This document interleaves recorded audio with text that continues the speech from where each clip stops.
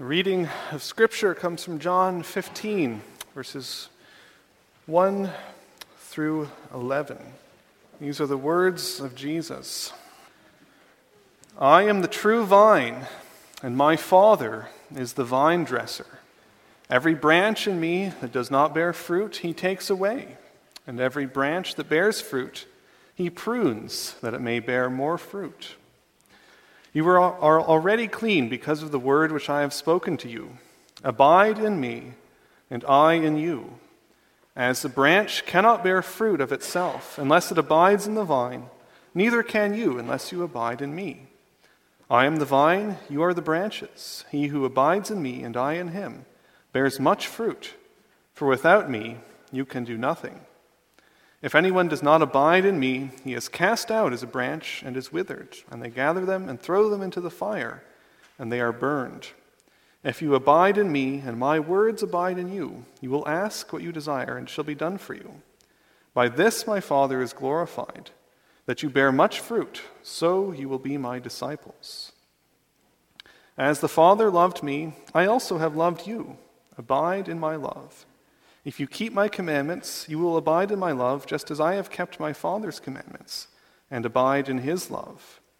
These things I have spoken to you, that my joy may remain in you, and that your joy may be full. The passage this morning comes from Isaiah 28, verses 23 through 29. This is the word of God through the prophet Isaiah. Give ear and hear my voice. Listen and hear my speech. Does the plowman keep plowing all day to sow? Does he keep turning his soil and breaking the clods? When he has leveled its surface, does he not sow the black cumin and scatter the cumin, plant the wheat in rows, the barley in the appointed place, and the spelt in its place? For he instructs him in right judgment. His God teaches him. For the black cumin is not threshed with a threshing sledge, nor is a cartwheel rolled over the cumin.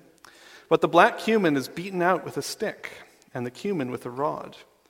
Bread flour must be ground. Therefore he does not thresh it forever, break it with his cartwheel, or crush it with his horsemen. This also comes from the Lord of hosts, who is wonderful in counsel, and excellent in guidance. Let us pause for a moment to pray that the Lord would give us wisdom from his word. Our Heavenly Father, we thank you for your word given to us, that you teach us wisdom. We pray that you would be with us by your Holy Spirit, help us to hear what it is that you want your people to know. We might not only hear, but apply to our lives the things that your word teaches us. Be with us, we pray, through the Holy Spirit, and for the sake of Christ. In his name, amen. Well, the soil is starting to warm up. I've seen some farmers out plowing their fields. I saw a disc harrow running the other day just down here. Perhaps you've already been out, or you will be out soon. Perhaps you're not looking to something quite so big. Perhaps you're thinking of planting a vegetable garden or some bulbs for Mother's Day, something like that. And it's that time of year to think about the soil and growing things out of the ground. And Isaiah here, the prophet, brings some farming advice to the people of God in his day, taking a metaphor from the agrarian society in which they live. And he tells them in verse 23, essentially, listen up, because I've got something important to say to you. And what is it that Isaiah wants us to pay attention to hear? He says, does the plowman keep plowing all day to sow? Does he keep turning his soil and breaking up the clods? Now, you probably know what plowing is, but plowing in that day was driving a plow, probably a branch tipped with iron, through the soil and breaking up great chunks to loosen the soil and turn it over.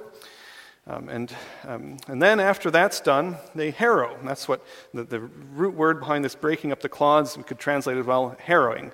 Harrowing is you come along in that day with branches tied together and you drag them over the clumps of earth that the plow has pulled out and crumble everything into fine soil so that the seeds can have good contact, so they can germinate and grow. And Isaiah asks this question: does he plow every day? That's the intent here. You go out and you say, "What are you doing with this field?" And he says, "Well, I'm going to plow it." And you go out the next day, "Well, what are you going to do today?" "Well, I'm going to plow it again." He doesn't do that. And the farmer goes out and he plows the field, and when it's plowed, he's done. And he moves on and he harrows it. And Isaiah says the same thing. Does he keep turning his soil and breaking the clods? Does he keep running the harrow over and over the soil again? No. The good farmer, he plows it when it needs it, breaks it into clods, then he runs the harrow over it and breaks these clods into small, fine, good soil, and then he's done. Now, why does he do this? Well, the farmer plows and harrows his field at the right time and for the right length of time, and he does it for a purpose. He does it so that the soil will be workable, so that there'll be good soil contact with the seeds that he plants, so that they'll germinate and grow and be fruitful. That's why he plows, and that's why he harrows. Isaiah continues here. He says, when he's leveled its surface, does he not sow the black cumin and scatter the cumin? By the way, there's a little bit of uncertainty what exactly these seeds are. It can be translated this way. Some translations translate it as dill, something you might be more familiar with, dill or cumin.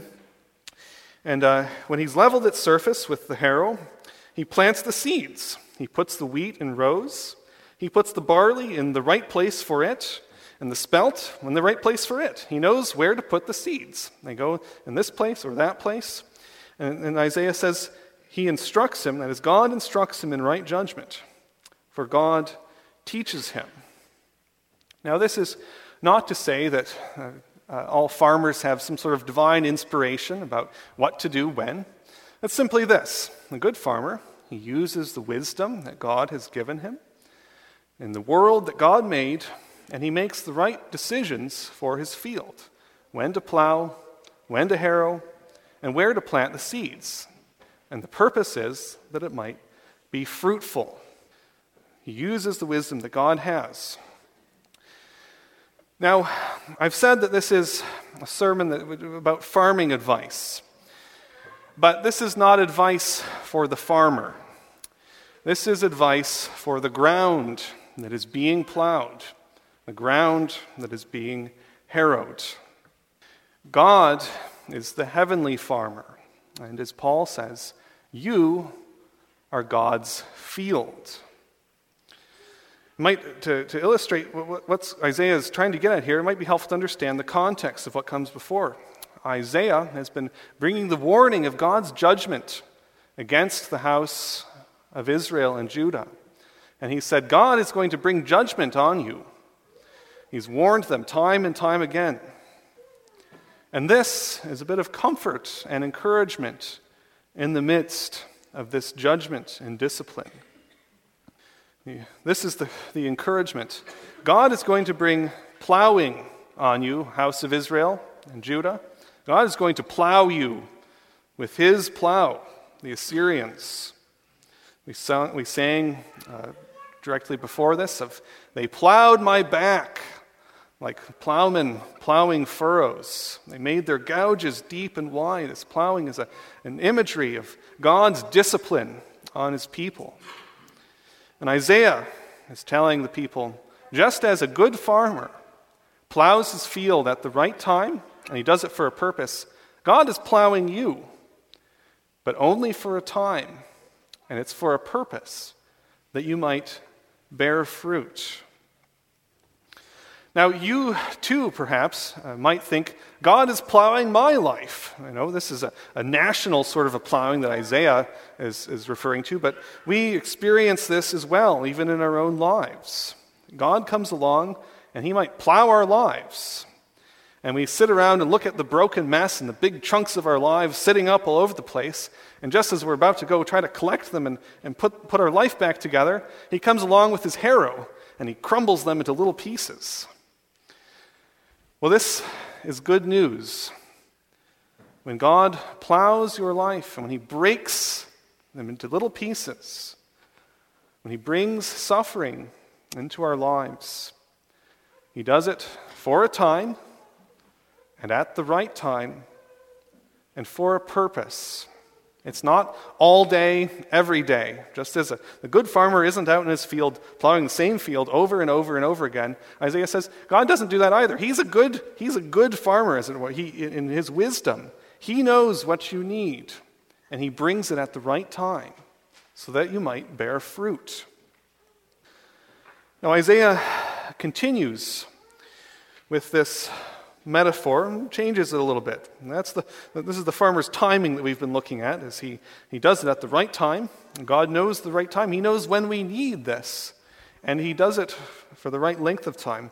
Look at the farmer's tools now, starting in verse 27. The black cumin is not threshed with a threshing sledge, nor is a cartwheel rolled over the cumin. But the black cumin is beaten out with a stick, and the cumin with a rod. A threshing sledge is a great, flat-bottomed wooden sledge, and the farmer brings it in and hooks it up to his team, and he runs it over the grain to separate the wheat from the chaff. And Isaiah here says, the good farmer knows that some seeds need the threshing sledge, and others can't handle it. Cumin, or dill, as some translations will say, you can't run a threshing sledge over dill and cumin. You'll crush them. They won't be any good. No, the farmer doesn't do that. He knows the right tool for the job. Dill and cumin, well, they're beaten out with a stick. That breaks the chaff apart, and then the farmer can come along and separate and winnow the good seed from the chaff and from the stalks. He says some seeds can't handle what other seeds can. Dill and cumin, he beats them out with a rod to separate them. But the grain, well, that gets run over with the threshing sledge. The horses come along, trample it, and the threshing sledge runs it over. It needs a certain amount of force to separate the wheat from the chaff. And so it is with God. Just as the good farmer knows the right tool for the job, so God knows the right discipline to bring into our lives as well. He knows what we can handle. And sometimes, and for some of us, he brings in light discipline. He knows what we can handle and what we need. And sometimes he brings in the threshing sledge. The purpose is to separate the good wheat and to bring it out of our lives. Our Heavenly Father knows the discipline and also the comfort that we need to refine us and to produce fruit. He doesn't give us more than we can bear. He doesn't use a threshing sledge where a stick will do the trick. Now, someone wisely said, God never gives us more than we can handle. But sometimes it's really surprising to know what God thinks we can handle. His purpose, though, is not to crush us. His purpose with us is not to destroy our lives, just as a farmer is not destroying a field when he plows.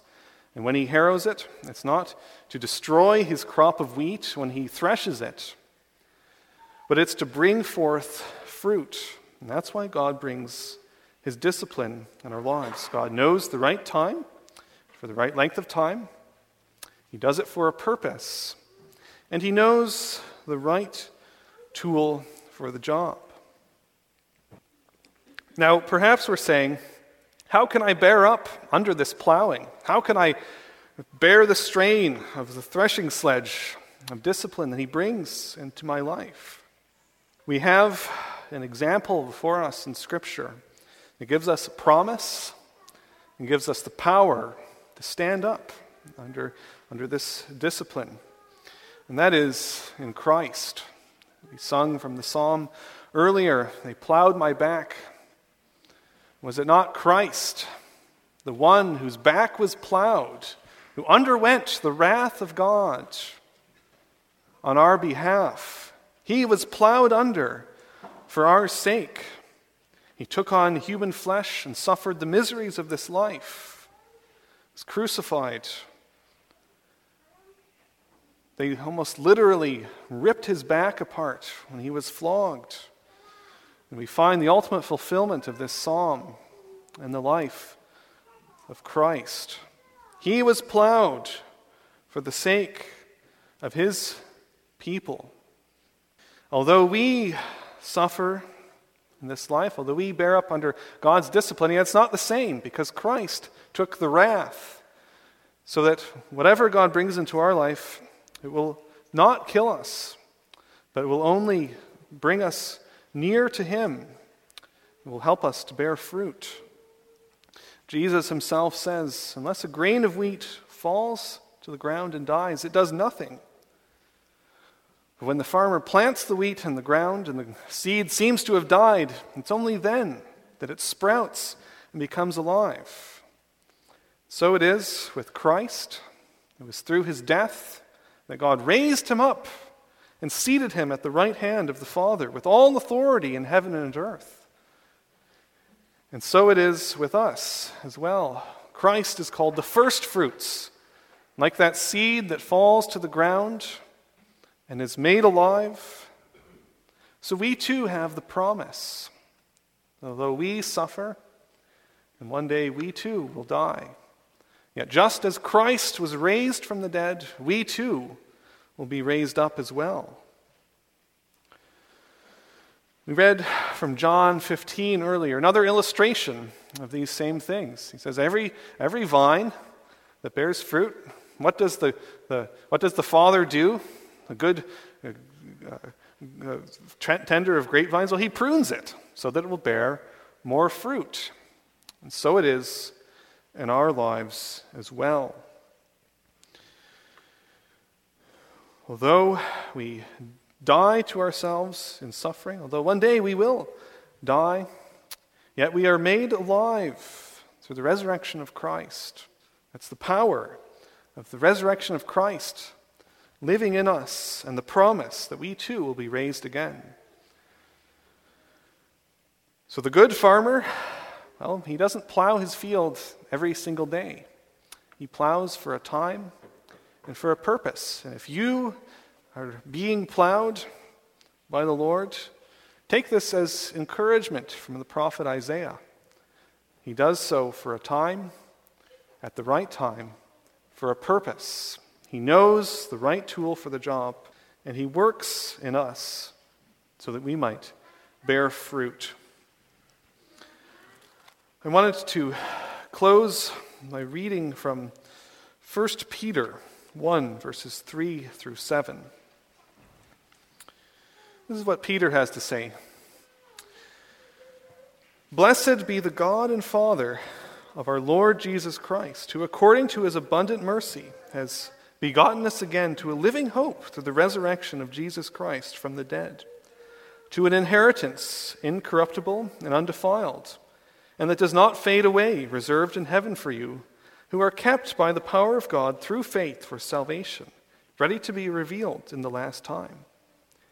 In this you greatly rejoice, though now for a little while, if need be, you have been grieved by various trials, that the genuineness of your faith, being much more precious than gold that perishes, though it is tested by fire, may be found to praise, honor, and glory at the revelation of Jesus Christ.